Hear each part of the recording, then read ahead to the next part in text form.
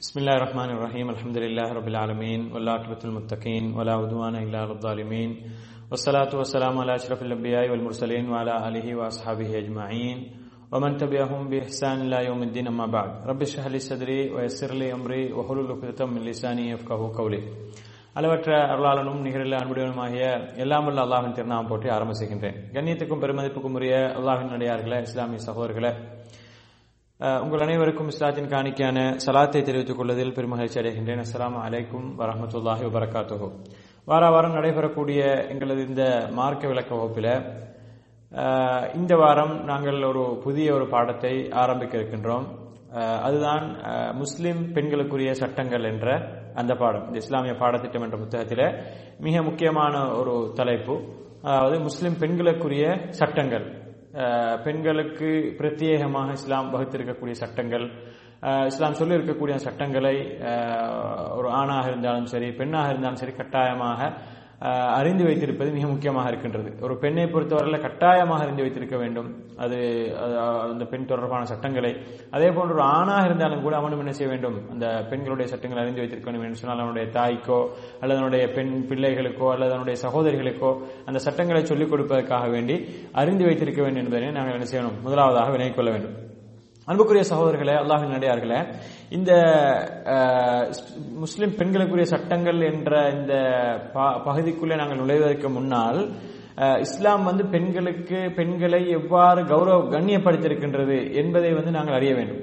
இதை நாங்கள் அறிய வேண்டும் என்று சொன்னால் ஏனைய மதத்தவர்கள் அல்லது ஏனைய கொள்கை கோட்பாடு உடையவர்கள், ஏனைய கலாச்சாரத்தை உடையவர்கள் எப்படி பெண்களை மதித்தார்கள், பெண்களுக்கு எப்படிப்பட்ட அந்தஸ்தை கொடுத்தார்கள் என்பதை நாங்கள் பார்ப்போமேயானால் இஸ்லாம் எந்த அளவுக்கு பெண்களை கண்ணியப்படுத்தியிருக்கின்றது, இஸ்லாம் எந்த அளவுக்கு பெண்களுடைய உரிமை தொடர்பாக பேசி இருக்கின்றது என்பதனை மிக தெளிவாக விளங்கிக் கொள்ளலாம். எனவே அன்புக்கும் பெருமதிக்குரிய சகோதரர்களே, இஸ்லாத்தினுடைய நிலைப்பாடு என்ன, பெண்கள் தொடர்பான நிலைப்பாடு என்ன என்பதை பார்ப்பதற்கு முன்னால ஏனைய மதத்தவர்கள் கொள்கை கோட்பாடுகள், இந்த உலகத்தினுடைய ஆரம்பகால நாகரிகங்கள் என்று சொல்லப்படக்கூடிய இந்த உலகத்திலே மனிதர்களுக்கு நாகரிகத்தை பண்பாட்டை நாங்கள் தான் போதித்தோம் என்று சொல்லக்கூடிய அப்படிப்பட்ட அந்த யூத கிறிஸ்தவர்கள், அதே போன்று கிரேக்க நாகரிகம், இதே போன்று இந்த மாதிரி ரோமர்கள், இப்படிப்பட்டவர்கள் எல்லாம் எப்படி பெண்களை பார்த்தார்கள், பெண்களுக்குரிய உரிமைகளை பற்றி எப்படி அவர்கள் அந்தந்த சமுதாயத்திலே போதித்தார்கள் என்பதனை கொஞ்சம் பார்ப்பது பொருத்தமாக இருக்கும் நினைக்கிறேன். அந்த அடிப்படையில் அன்புக்கும் பெருமைக்குரிய சகோதரர்களே, கிரேக்கர்கள் என்று சொல்லக்கூடக்கூடியவர்கள், இவர்கள் உலக வரலாற்றிலே ஆரம்ப காலம் தொடக்கம் தங்களுக்கு மிக நீண்ட நெடிய வரலாறு இருக்கின்றது என்று சொல்லப்படக்கூடிய இந்த கிரேக்கர்கள் எப்படி பெண்களை பார்த்தார்கள் என்று சொன்னால், சாதாரணமான ஒரு வியாபார பொருளாகத்தான் செய்கிறார்கள் இவர்கள் பெண்களை பார்க்கிறார்கள். அதே நேரம் அந்த பெண்களுக்கு எந்த ஒரு உரிமையையும் வழங்காமல் அவர்களை சாதாரணமாக சந்தையிலே போட்டு விற்கக்கூடிய ஒரு நிலைமையைத்தான் என்ன செய்தார்கள் அந்த கிரேக்கர்கள் செய்தியை நாங்கள் பார்க்கின்றோம். உரிமைகள் அனைத்தையும் ஆண்களுக்கு மாத்திரம் உரியது. உரிமைகள்ல எந்த ஒன்றையும் பெண்கள் உரிமை கோர முடியாது, அதில் பங்கு போட முடியாது என்ற ஒரு நிலைப்பாட்டில் அவர்கள் இருந்ததை நாங்கள் பார்க்கிறோம். அதே நேரம் பெண்களுக்கு சொத்துரிமை, கொடுக்கல் வாங்கல் போன்ற இன்னொரு உரிமைகள் மிக முக்கியமான உரிமைகள், மிக அடிப்படை உரிமைகள் என்ன செய்யப்பட்டிருந்தது, தடுக்கப்பட்டிருந்ததை நாங்கள் பார்க்கிறோம். அதே நேரம் அவர்களுடைய பிரபல்யமான ஒரு தத்துவ ஞானி சாக்ரட்டிஸ் என்று சொல்லக்கூடியவர் எப்படி அந்த கிரேக்கர்களுடைய மிக முக்கியமான ஒரு தத்துவ ஞானி, அவர்கள் புகழக்கூடிய அவர்களுடைய அந்த சமுதாயத்திலே மிக சிறந்தவராக இருந்தவர், அவர் இந்த பெண்களை பற்றி எப்படி சொல்கின்றார் சொன்னால், பெண்கள் இருப்பது உலகத்தினுடைய வீழ்ச்சிக்கு மிகப்பெரிய ஒரு மூல காரணம் என்று அவர் சொல்கிறார். அதாவது தான் ஒரு பெண்ணுக்கு பிறந்தவன், தன்னுடைய தாய் ஒரு பெண் என்பதையெல்லாம் மறந்து என்ன செய்கிறார், அவர் தன்னைத்தானே மிகப்பெரிய ஒரு தத்துவ ஞானி என்று சொல்லிக் கொள்ளக்கூடியவர். உலகத்திலே நிறைய மக்கள் அவருடைய தத்துவத்தை ஏற்று பின்பற்றக்கூடிய அந்த சாக்ரட்டிஸ் என்று சொல்லக்கூடியவர் என்ன சொல்கிறார் சொன்னால், பெண்கள் இருப்பது உலகத்தில் உலக வீழ்ச்சிக்கு மிகப்பெரிய ஒரு காரணமாக இருக்கின்றது. மேலும் அந்த பெண் இப்படி அவர் சொல்றார், மேலும் அவர்கள் அந்த பெண்கள் புறத்தோற்றத்தில் அழகாக இருக்கும் விஷ மரத்துக்கு ஒப்பானவர்கள். அதாவது புறத்திலே பார்ப்பதற்கு அழகாக இருப்பார்கள், ஆனால் அவர்கள் என்ன உள் நிலைப்பாடு விஷ மரத்துக்கு ஒப்பானவர்கள் என்று சொல்லியும், அதே நேரம் அதன் கனிகளை சிட்டுக்குருவிகள் தின்ற உடனேயே இறந்து விடுகின்றன என்றும் என்ன செய்கிறார் இந்த சாக்ரட்டிஸ் என்பவர் சொல்கிறார். அதாவது பெண்களை ஒரு விஷ மரத்துக்கு ஒப்பாக்கி அந்த விஷ மரத்திலே வரக்கூடிய அந்த பழங்களை சிட்டுக்குருவிகள் சாப்பிட்டால் எப்படி செத்து விடுமோ அதே போன்று அந்த பெண்கள் விஷம் கொண்டவர்கள், அவர்களோடு ஆண்கள் வாழ்ந்தால் ஆண்களும் இறந்து விடுவார்கள் என்ற அமைப்பிலே பெண்களை வந்து மிக கேவலமாக என்ன செய்கிறார்கள் அந்த கிரேக்க நாகரிகத்தை சார்ந்தவர்கள் எழுதி வைத்திருப்பதை நாங்கள் பார்க்கின்றோம். அதே போன்று அன்புக்குரியவர்களை கிரேக்கத்துக்கு ஒப்பாகவே அந்த காலத்தில் இருந்த இன்னும் ஒரு மிக பிரபல்யமான ஒரு நாகரிகம் தான் ரோமானியர்கள் என்று சொல்லக்கூடிய ரோம நாகரிகம். ரோமானியர்கள் இவர்களும் பண்டைய காலம் தொடக்கம் இவர்களுக்கு வரலாறு இருக்கின்றது. இப்படிப்பட்ட இந்த ரோமானியர்களும் என்ன சொல்றாங்க சொன்னால் பெண்களை பற்றி சொல்லும் பொழுதோ அந்த ரோமானியர்கள் சொல்லக்கூடிய ஒரு மிக முக்கியமான ஒரு வார்த்தை என்ன சொன்னால் பெண்களுக்கு ஆன்மா என்பதே கிடையாது, பெண்களுக்கு ஆன்மா என்பதே கிடையாது என்ற நிலைப்பாட்டில் இந்த ரோமானியர்கள் இருந்தார்கள். அந்த ஏன் இப்படி சொல்றான்னு சொன்னால் அவர்களிடத்துல வந்து இந்த பெண்ணுக்கு எந்த ஒரு மதிப்பும் மரியாதையும் உரிமைகளும் என்ன செய்யப்படல, இந்த ரோமானியர்களால் வந்து வழங்கப்படல. எனவேதான் இவர்கள் என்ன செய்கிறார்கள், அடிப்படையில் எந்த ஒரு உரிமையை பற்றி பேச தேவையில்லை, ஆன்மாவே கிடையாது என்று சொல்லிட்டு என்ன அது ஒரு ஜடப்பொருள், ஒரு சாதாரண ஒரு பொருள் மாதிரி ஆகிரும் என்று சொல்லி இப்படி அவர்கள் என்ன செய்கிறார்கள் அந்த ரோமானியர்கள் வந்து சொல்லுவதை நாங்கள் பார்க்கின்றோம்.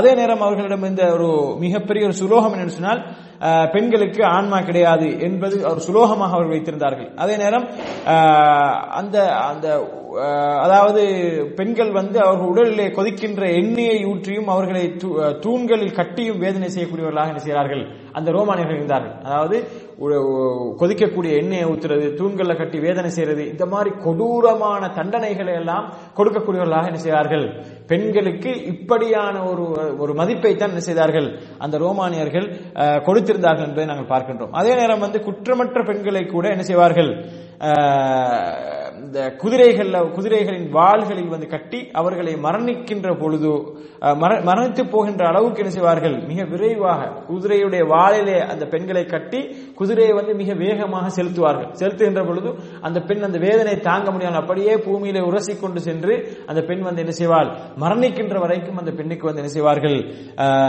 தண்டனை கொடுப்பார்கள். இப்படிப்பட்ட தண்டனை முறையெல்லாம் என்ன செய்தார்கள் பெண்களுக்கென்றே அந்த ரோமானிய சமுதாயத்தில் வந்து வைத்திருந்தார்கள். அடிப்படையில் அவர்களுக்கு ஆன்மாவே கிடையாது என்ற ஒரு மிக முக்கியமான ஒரு முக்கியமான ஒரு சுலோகத்தை என்ன செய்தார்கள் அவர்கள் வைத்திருந்தார்கள் என்பதை நாங்கள் என்ன செய்கின்றோம் பார்க்கின்றோம்.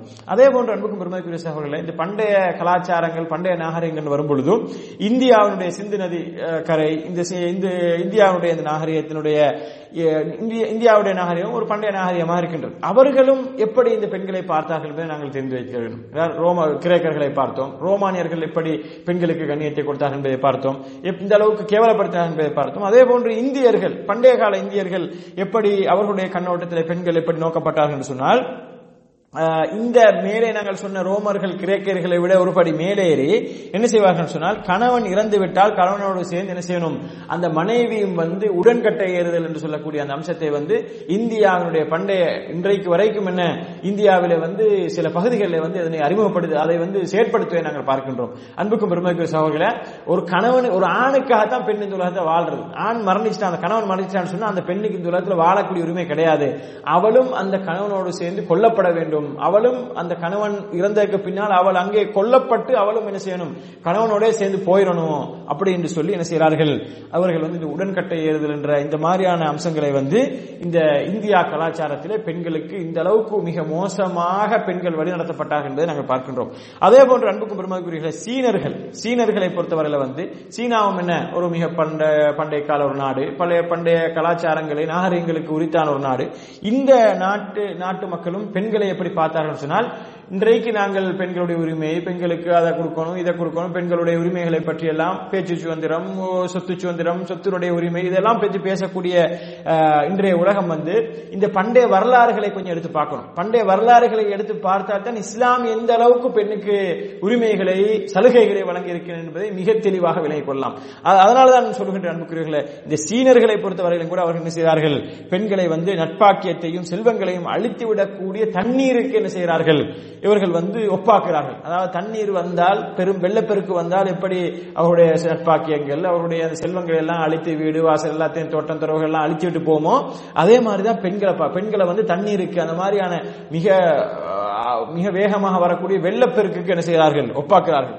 அவர்கள் தம் மனைவியரை வந்து உயிரோடு புதைத்து விடுவதற்கும் விற்று விடுவதற்கும் என்ன செய்தார்கள் அந்த சீனர்கள் வந்து அனுமதி வழங்கியிருந்ததை பார்க்கிறோம். அந்த சமுதாயத்தில் வந்து அந்த ஒரு தனக்கு சொந்தமான மனைவியை வந்து அவருக்கு என்ன செய்யலாம் உயிரோடு புதைத்து விடலாம். விரும்பினா உயிரோடு புதைத்து விடலாம், அல்லது இன்னொருத்தருக்கு என்ன செய்யலாம், வித்து விடலாம். அந்த அளவுக்கு என்ன செய்தார்கள் இவர்கள் வந்து அந்த சீனியர்கள் வந்து பெண்களை மிக கீழ்த்தரமாக நடத்திய நாங்கள் பார்க்கின்றோம். அன்புக்கும் பெருமதிக்குரிய சகோதரர்களே, இப்படி பண்டைய நாகரிகங்கள் என்று சொல்லப்படக்கூடிய ரோமர்கள், கிரேக்கர்கள், இப்படி இந்தியர்கள், சீனர்கள் என்று சொல்லக்கூடிய இப்படி நாகரிகங்களை உடையவர்கள் இப்படி பெண்களை மிக மோசமானவர்களாக நடத்தினார்கள் என்று சொன்னால் இதற்கு எந்த ஒரு குறையும் இல்லாமல், அதாவது மதங்கள் என்ற பெயரிலே இந்த உலகத்திலே தோன்றிய மதங்களிலே மிக முக்கியமான மதம் என்று சொல்லப்படக்கூடிய பண்டை கால மதம் என்று சொல்லப்படக்கூடிய என்ன யூதர்கள், யூத மதம், அல்லாஹ்விடம், அதாவது அதியானு சமாவாத் சொல்வார்கள், அதாவது வானத்திலிருந்து வந்த மதங்கள், வானத்திலிருந்து அல்லாஹ்வுடைய அந்த வஹீன் அடிப்படையில் இந்த உலகத்தில் உருவான மதங்கள்ல வந்து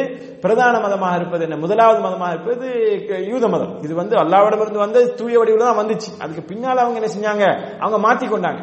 அது மாத்திக்கொண்டதால இன்னொரு தூதரை அனுப்பி இன்னொரு வேதத்தை அனுப்பி அல்லாஹ் தஆலா அதனை சரி செய்ய வேண்டிய ஒரு தேவை ஏற்பட்டது.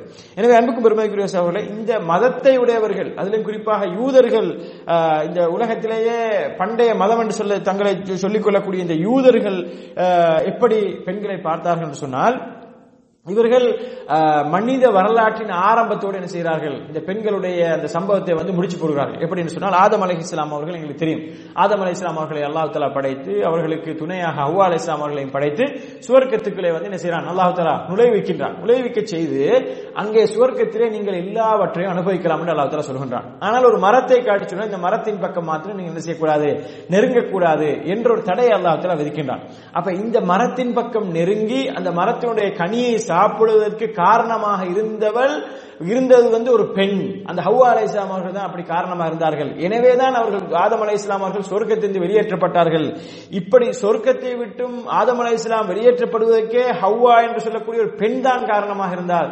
எனவே பெண்கள் என்பவர்கள் வந்து மிக மோசமானவர்கள், மிக கொடியவர்கள் என்ற ஒரு நிலையிலே வந்து என்ன செய்தார்கள், இந்த யூதர்கள் வந்து பெண்களை வைத்து நோக்கினார்கள். அன்புக்கும் பெருமதிக்குரிய சகோதரர்களே, அதே நேரம் பெண்களுக்கு இயற்கையாக இருக்கக்கூடிய மாதவிடாய் போன்ற இந்த மாதிரியான நிலைமைகளை வந்து அவள் அசுத்தமானவள், வீட்டையும் அவள் தொடும் பொருள்கள் அனைத்தும் வந்து அசுத்தமாகிவிடும் என்றெல்லாம் என்ன செய்தார்கள் இந்த யூதர்கள் வந்து கருதினார்கள் என்று நாங்கள் பார்க்கணும். பெண்ணுக்கு யாராவது சகோதரர்கள் இருந்தால் வந்து அவள் தன் தந்தையின் சொத்தில் சிறிதும் உரிமை பெற மாட்டாள் எனவும் என்ன செய்தார்கள், கருதினார்கள்.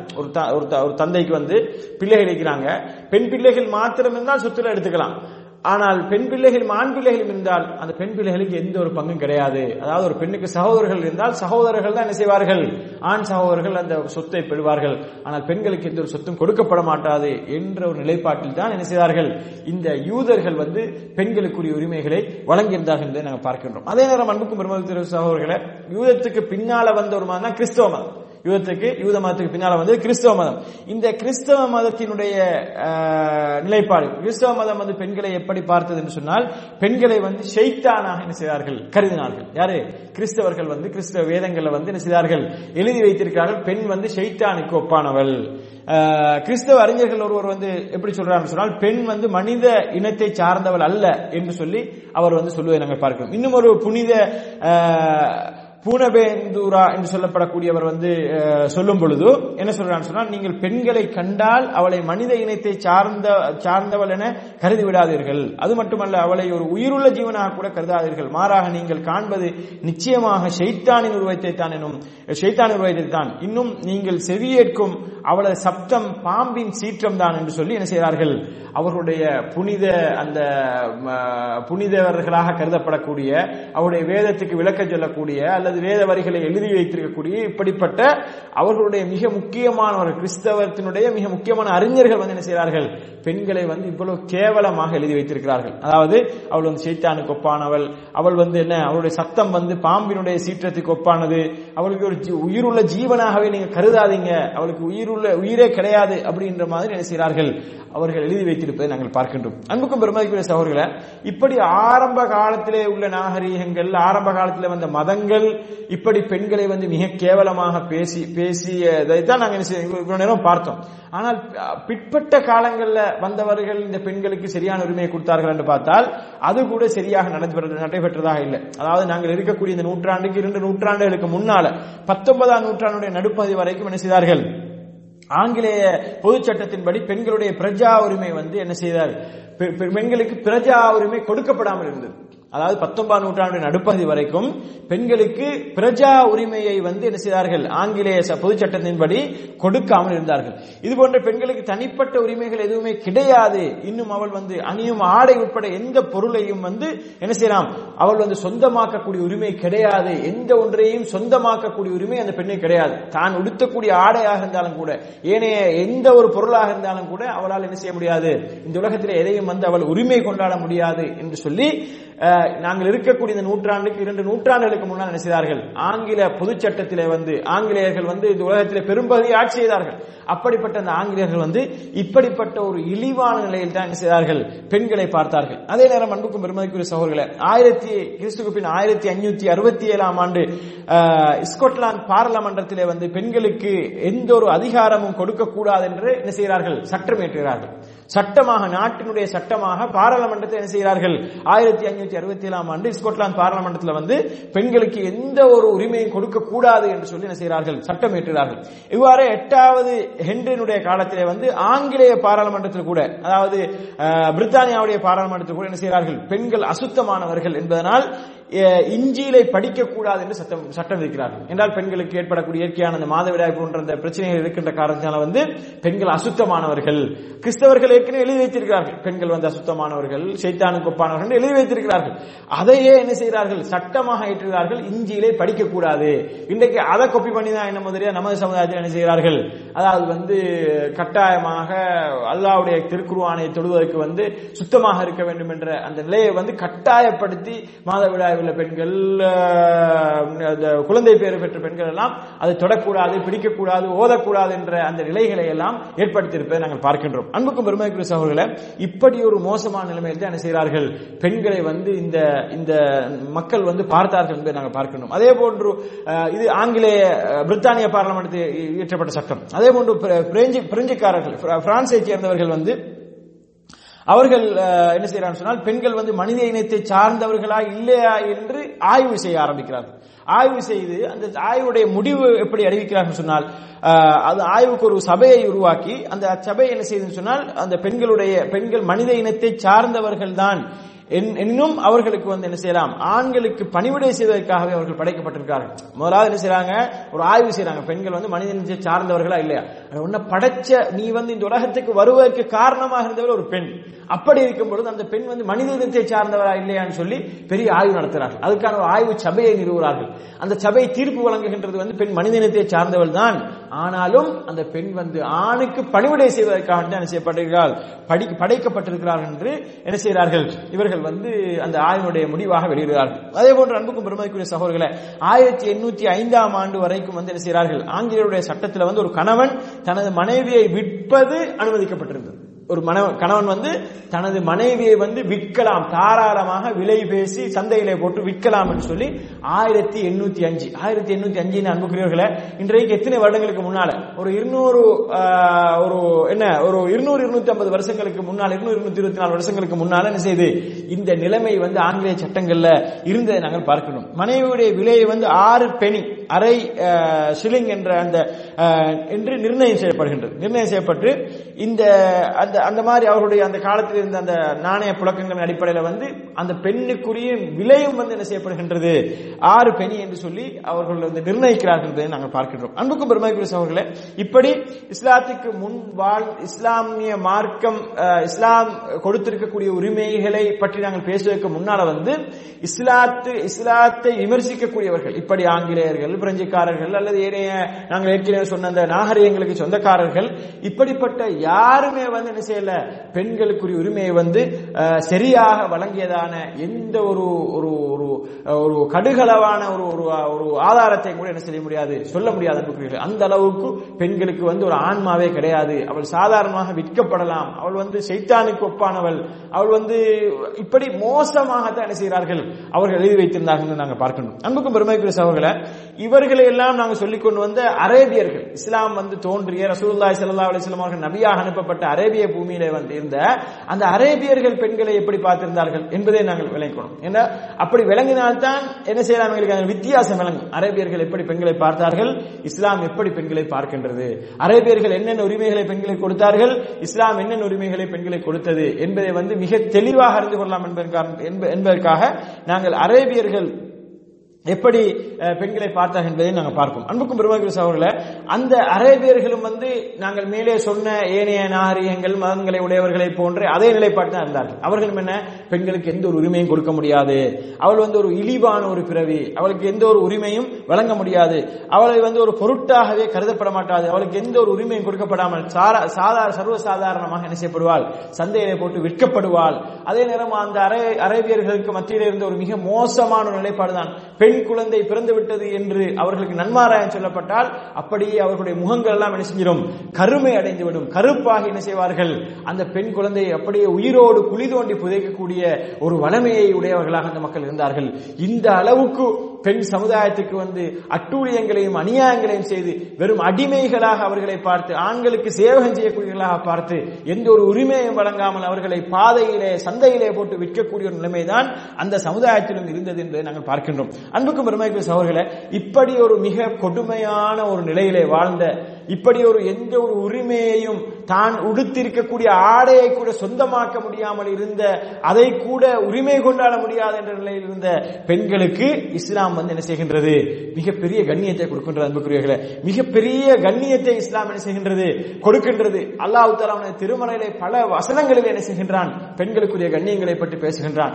அல் குர்ஆனிலே மிக நீண்ட அத்தியாயங்கள் ஒன்றாகிய ஒரு அத்தியாயத்துக்கு பேரே என்ன செய்து, பெண் என்ற பெயரிலே வந்து ஒரு அத்தியாயம் வரப்படுகிறது. சூரத்துன் நிசா என்று பெண்கள் சம்பந்தமாக ஒரு அத்தியாயத்தை அல்லாஹ் தஆலா இறக்கி வைக்கின்றான். இப்படி அந்த அத்தியாயத்தில் மாத்திரம் அல்லாமல் அல் குர்ஆனுடைய பல அத்தியாயங்கள் அல்லாஹ் தஆலா என்ன செய்கின்றான், பெண்களுடைய உரிமையை பற்றி பேசுகின்றான் என்பதை நாங்கள் மிக தெளிவாக விளங்கிக் கொள்ள வேண்டும். அன்புக்கும் பெருமைக்குரிய சகோதரர்களே, இஸ்லாம் எப்படி பெண்களுடைய உரிமையை பற்றி பேசுன்னு சொன்னால், ஒரு சூரத்துல் ஹுஜராத்துடைய 13வது வசனத்தை பாருங்கள். சூரத்துல் ஹுஜராத்துடைய 13வது வசனத்தை அல்லாஹ் சொல்லும் பொழுது, யா அய்யுஹன் நாஸ், மனித சமுதாயம் என்று அல்லாஹ் அழைக்கின்றான். மனிதர்களே என்று அழைத்து, இன்னா ஹலக்னாக்கும் மின் தக்கரின் வ உன்சா, நாங்கள் உங்களை என்ன செய்திருக்கிறோம், ஒரு ஆணிலிருந்தும் ஒரு பெண்ணிலிருந்தும் படைத்திருக்கின்றோம். ஒரு ஆண் ஒரு பெண்ணிலிருந்து நாங்கள் படைத்திருக்கின்றோம். வஜஅல்னாக்கும் ஷுஊபன் வ கபாயிலா, அதே நேரம் வந்து நாங்கள் என்ன செய்தோம், உங்களை வந்து பல குலங்களாகவும் கோத்திரங்களாகவும் பல குடும்பங்களாகவும் நாங்கள் ஆக்கியிருக்கின்றோம். எதற்காக வேண்டி, லிதஆரஃபு, நீங்கள் ஒருவருக்கொருவர் அறிந்து கொள்ள வேண்டும் என்பதற்காக வேண்டி. இப்படி நாங்கள் ஒரு ஆணிலிருந்து பெண்ணிலிருந்து உங்களை படைத்து பல குலங்கள் கோத்திரங்களை ஆக்கி உங்களை வந்து நீங்கள் அறிந்து கொள்ள வேண்டும் என்பதற்காக வேண்டி பல குலங்களாக கோத்திரங்களாக ஆக்கிட்டு, இதுல வந்து நீங்க முடிவெடுக்க முடியாது, ஆணுக்கு மட்டும்தான் உரிமை இருக்கின்றது, பெண்ணுக்கு உரிமை கிடையாது, இப்படி நீங்க முடிவெடுக்க முடியாது என்று சொன்னால், ஆணும் பெண்ணும் சரி சமமான பங்குடன் தான் என்ன செய்யப்படுது, மனித இனம் வந்து இந்த உலகத்துக்கு வந்து வருகின்றது என்பதை அல்லாஹ் சொல்லிவிட்டு, அல்லாஹ் தஆலா என்ன சொல்கின்றான் சொன்னால், நீங்கள் அப்படி தவறாக முடிவெடுத்து விடக் கூடாது என்பதற்காக வேண்டி, இன்ன அக்ரமக்கும் இந்தல்லாஹி அத்காக்கும், அல்லாஹ்விடத்திலே கண்ணியத்துக்குரியவர் யார் என்று சொன்னால், ஆண் பெண் என்ற இனத்தின் அடிப்படையில் கண்ணியம் வரப்போறதில்லை, அல்லது இந்த குடும்பத்தை சார்ந்தவர் இந்த குலத்தை சார்ந்தவர் என்ற அடிப்படையில் கண்ணியம் வரப்போறதில்லை. அல்லாஹ்விடத்தில் கண்ணியம் எப்படி வரும் என்று சொன்னால், இன்ன அக்ரமக்கும் இந்தல்லாஹி அத்காக்கும், அல்லாஹ்விடத்தில் நீங்கள் உங்களிலே யார் வந்து மிக பயந்தவராக, மிக பயமுடையவராக, தக்குவாவுடையவராக, இறைவனை அஞ்சக்கூடியவர்களாக உங்களை யார் இருக்கு, அது ஆணாக இருக்கலாம் பெண்ணாக இருக்கலாம். பெண்களிலே வந்து அல்லாஹ்வை அதிகமாக அஞ்சக்கூடிய பெண்ணாக இருந்தேன்னு சொன்னால் அந்த பெண் அல்லாஹ்விடத்தில் கண்ணியமானவர். ஆண் இனத்தை சேர்ந்த ஒருவர் வந்து அல்லாஹ்வுக்கு மிகவும் அஞ்சக்கூடியவராக இருந்தான்னு சொன்னால் அந்த ஆண் வந்து அல்லாஹ்விடத்தில் கண்ணியமானவர். எனவே அல்லாஹ்விடத்திலே கண்ணியத்துக்குரிய அளவுகோல் வந்து தக்குவாவை வைத்து இறையச்சத்தை வைத்து தான் தீர்மானிக்கப்படும் என்பதனை அல்லாஹ் தஆலா இந்த சூரத்துல் ஹுஜராத்தினுடைய 13ஆம் வசனத்தில் சொல்லி காட்டுறாங்க பார்க்கணும். அன்புக்கும் பெருமைக்குரிய சகோதரர்களே, இந்த ஒரே ஒரு வசனம் போதுமானது. அதாவது வந்து பெண்களை ஆண்களை விட ஒரு பொழுதும் என்ன செய்ய முடியாது, குறைத்து மதிப்பிட முடியாது.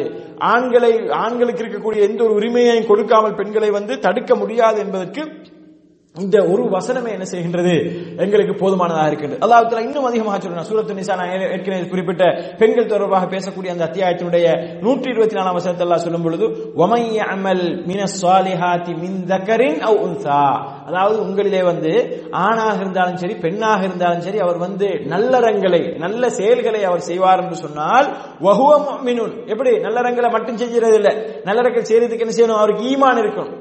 என்ன ஈமான் கொள்கையில வந்து தெளிவு இருக்க வேண்டும். கொள்கை தெளிவோடு ஈமானோடு நம்பிக்கை கோட்பாட்டுல தெளிவான நிலைமையில வந்து ஒரு ஆணாக இருந்தாலும் பெண்ணாக இருந்தாலும் அவர் நல்லறங்களை செய்வார் என்று சொன்னால் ஃபஉலாயிக யதுஹுலூனல் ஜன்னத வலா யுظلمون ஃபதீலா நகீரா. அதாவது அப்படிப்பட்டவர்கள் என்ன செய்வார்கள், அவர்கள் நாளை மறுமையிலே சுவர்க்கத்துக்கு நுழைவிக்கப்பட்டு அவர்களுக்கு ஒரு கடுகளவேனும் என்ன செய்யப்பட மாட்டாது, சிறிதளவேனும் அவருக்கு அநீதி இழைக்கப்பட மாட்டாது என்று அல்லாஹ் தஆலா சொல்கின்றான். அன்புக்கும் பெருமைக்குரிய சகோதரர்களே, அப்ப அல்லாஹ்விடத்தில் எப்படி அது ஆணா இருக்கலாம் பெண்ணா இருக்கலாம், ஆணுக்கு பெண்ணுக்கு சமமான பங்கு. என்ன அந்த ஆணாக இருந்தாலும் பெண்ணாக இருந்தாலும் அவள் அல்லாஹ்வை பயப்படக்கூடியவளாக இருந்தால் அல்லாஹ்விடத்தில் கண்ணியம் இருக்கின்றது. ஆணாக இருந்தாலும் பெண்ணாக இருந்தாலும் அந்த பெண் வந்து அந்த அந்த ஆணாக இருந்தாலும் பெண்ணாக இருந்தாலும் அவர் வந்து என்ன அல்லாஹ்வை வந்து நம்பிக்கை கொள்ளக்கூடிய விஷயத்தில் சரியாக நம்பிக்கை கொண்டு நல்லறங்களை செய்வார்னு சொன்னால் அவருக்கு சொர்க்கம் நுழைய முடியும். அதுல எந்த ஒரு அநீதியும் இனத்தை வைத்து அநீதி இழைக்கப்பட மாட்டாது என்பதனை அல்லாஹ் தஆலா இங்கே சூரத்து நிசாவுடைய 124ஆம் வசனத்தில் சொல்வதை நாங்கள் பார்க்கின்றோம். அன்புக்கும் பெருமைக்குரிய அல்லாஹ்வின் அடியார்களே, இஸ்லாமிய சகோதரர்களே, தொடர்ந்து அல்லாஹ் தஆலா சூரத்துல் அன்கபூத் என்று சொல்லக்கூடிய அத்தியாயத்தினுடைய 46ஆம் அத்தியாயத்தினுடைய 8வது வசனத்திலே அல்லாஹ் தஆலா சொல்லும் பொழுது எப்படி சொல்கிறார் சொன்னால் வவஸ்ஸைனல் இன்சான பிவாலிதைஹி ஹுஸ்னா. அதாவது நாங்கள் மனிதர்களுக்கு வந்து மனிதனுக்கு வந்து நாங்கள் செய்தோம் வசியத்து செய்தோம், மனிதனுக்கு வந்து நாங்கள் அறிவுறுத்தினோம். எப்படி அறிவுறுத்தினோம் தெரியுமா? பிவாலிதைஹி அவனுடைய 2 தாய் தந்தையர்கள், தாய் தந்தை என்று சொல்லக்கூடிய 2 பேருக்கும் வந்து நல்லறம் செய்யும்படி அவர்களுக்கு வந்து நன்மை செய்யும்படி நாங்கள் என்ன செய்தோம், மனிதனுக்கு வந்து அறிவுறுத்தினோம். அப்ப தந்தைக்கு மட்டுமில்லை, தந்தைக்கு மட்டும் கிடையாது, ஆணுக்கு மட்டுமல்ல, பெண் தாய் உன்னை பெற்ற தாய்க்கு நீ என்ன செய்ய வேண்டும், நன்மை செய்ய வேண்டும், தாய்க்கு நீ உபகாரம் செய்ய வேண்டும். இதை வந்து அல்லாஹ் தஆலா என்ன செய்கிறான், மனிதனுக்கு கடமையாக்கி இருக்கின்றான். அதனை வந்து அல்லாஹ் தஆலா இங்கே சூரத்துல் அன்கபூத்திலே சொல்வதை நாங்கள் பார்க்கணும். எனவே அன்புக்கும் பெருமைக்குரிய சகோதரர்களே, இப்படி ஏகப்பட்ட வசனங்களை சொல்லிக் கொண்டு செல்லலாம். அதாவது இஸ்லாம் எந்த அளவுக்கு பெண்ணை வந்து ஆணோடு எந்த ஒரு நிலையிலும் வந்து சரி சமமாக வைத்து தான் பார்க்கின்றது, எந்த ஒரு நிலையிலும் குறைத்து மதிப்பிடாமல் இருக்கின்றது என்பதற்கு இப்படி பல வசனங்களை நாங்கள் சொல்லலாம். அன்புக்கும் பெருமைக்குரிய சகோதரர்களே, அதே போன்று சில ஹதீஸ்களை நாங்கள் பார்ப்போம். திருமதியில பதிவு செய்யப்பட்ட ஒரு செய்தி 1162ஆம் இலக்கத்தில் பதிவு செய்யப்பட்ட செய்தியில் அபூ ஹுரைரா ரலியல்லாஹு அன்ஹு அவர் அறிவிக்கிறாங்க. அது ரசூலுல்லாஹி ஸல்லல்லாஹு அலைஹி வஸல்லம் சொல்றாங்க வந்து அக்மலுல் முஃமினீன ஈமானன் அஹ்ஸனுஹும் ஹுலுகா வ ஹியாருக்கும் ஹியாருக்கும் லினிசாஇஹிம் ஹுலுகா. அதாவது உங்களிலே வந்து மூமின்களிலே வந்து பரிபூர்ணமானவர், அக்மலுல் முஃமினீன ஈமானன், ஈமான் பரிபூர்ணமான மூமின், ஈமான் பரிபூர்ணமான நம்பிக்கை பரிபூர்ணமான ஒரு நம்பிக்கையாளர், ஒரு மூமின் எப்படிப்பட்டவர் சொன்னால் அஹ்ஸனுஹும் ஹுலுகா, அவருடைய ஈமான் பரிபூர்ணமாயிருக்கு சொன்னால் அவர் வெளிப்பாடு பிடிக்கணும், அவர் வந்து நல்ல பண்புகளுக்கு சொந்தக்காரராக இருக்கணும், அவர் நல்ல பண்புகளுக்கு சொந்தக்காரராக இருக்க வேண்டும்.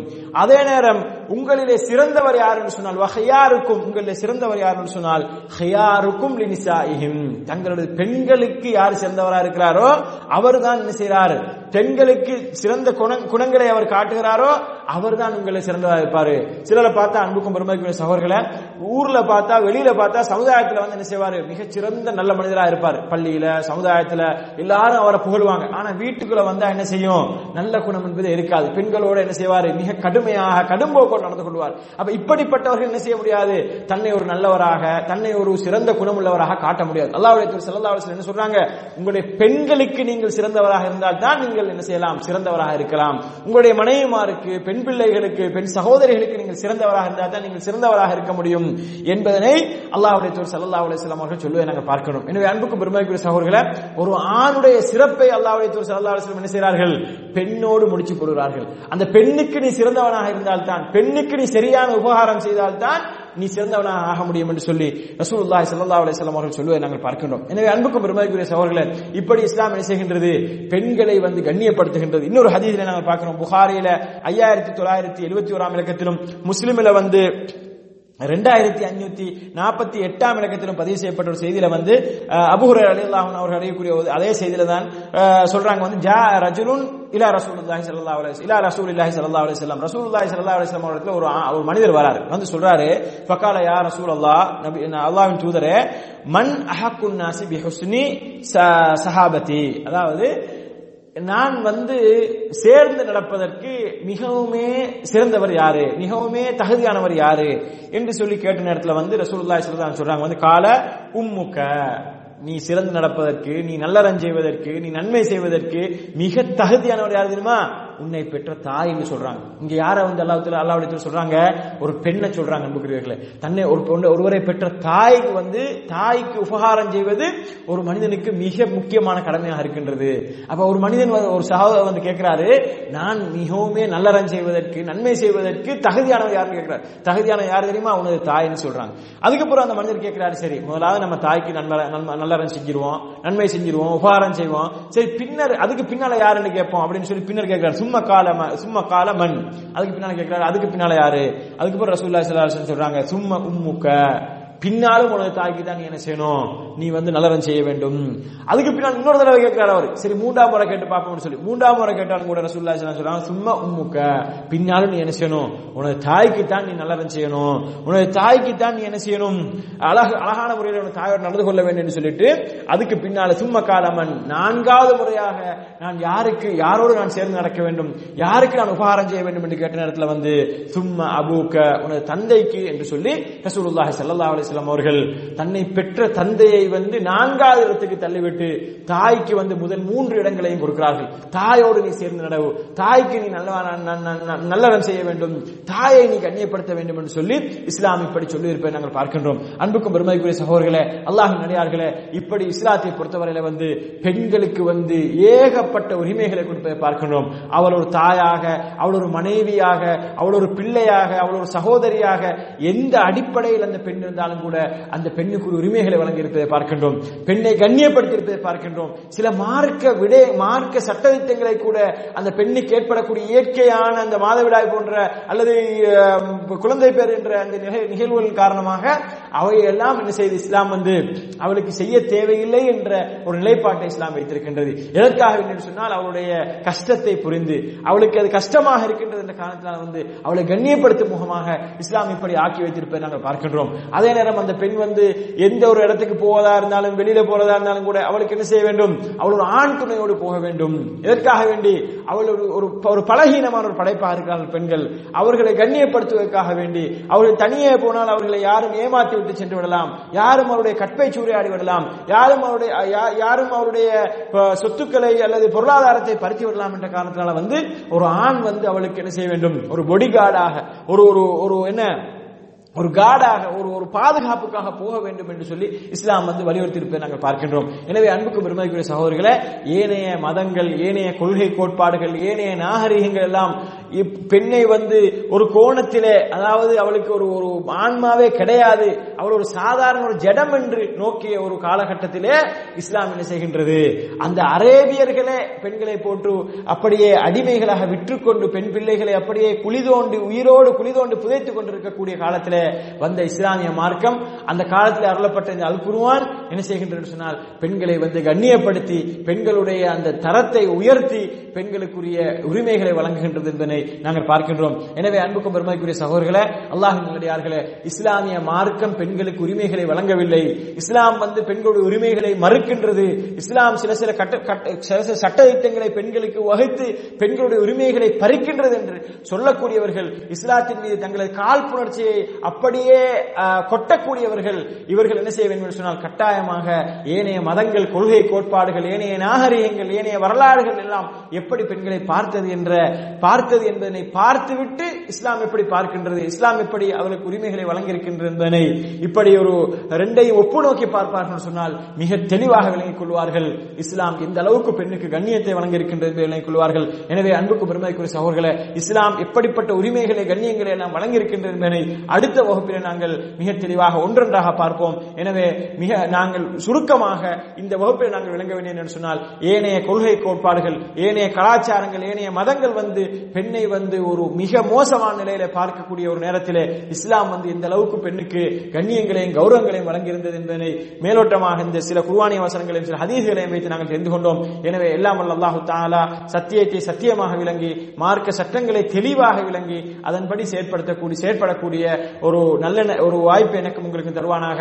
அதே போன்று இஸ்லாத்தை விமர்சித்துக் கொண்டிருக்கக்கூடிய முஸ்லிம் அல்லாதவர்களாக இருக்கலாம், அல்லது இஸ்லாத்துக்குள்ளே இருந்து கொண்டு இஸ்லாமிய சட்டங்களை விமர்சிக்கக்கூடியவர்களாக இருக்கலாம், வெறுமனே தங்களது விமர்சனங்களை அள்ளி எறிவதோடு நிறுத்திக் கொள்ளாமல் இஸ்லாம் எப்படி இந்த பெண்ணுக்கு கண்ணியத்தை கௌரவத்தை கொடுத்திருக்கின்றது என்பதை பார்ப்பதற்காக அதை சம்பந்தமாக ஆய்வுகளை செய்து படித்து விளங்கி உண்மையான அந்த நிலைப்பாட்டை விலகிக் கொள்ளுமாறு நான் இந்த இடத்துல கேட்டுக்கொண்டு இந்த உரையை முடித்துக் கொள்கின்றேன். எல்லாம் வல்ல அல்லாஹ் தஆலா எனக்கும் உங்களுக்கும் சத்தியத்தை சத்தியமாக பின்பற்றி படித்து அதைப்படி செயற்பட்டு வாழக்கூடிய பாக்கியத்தை தந்தருவானாக.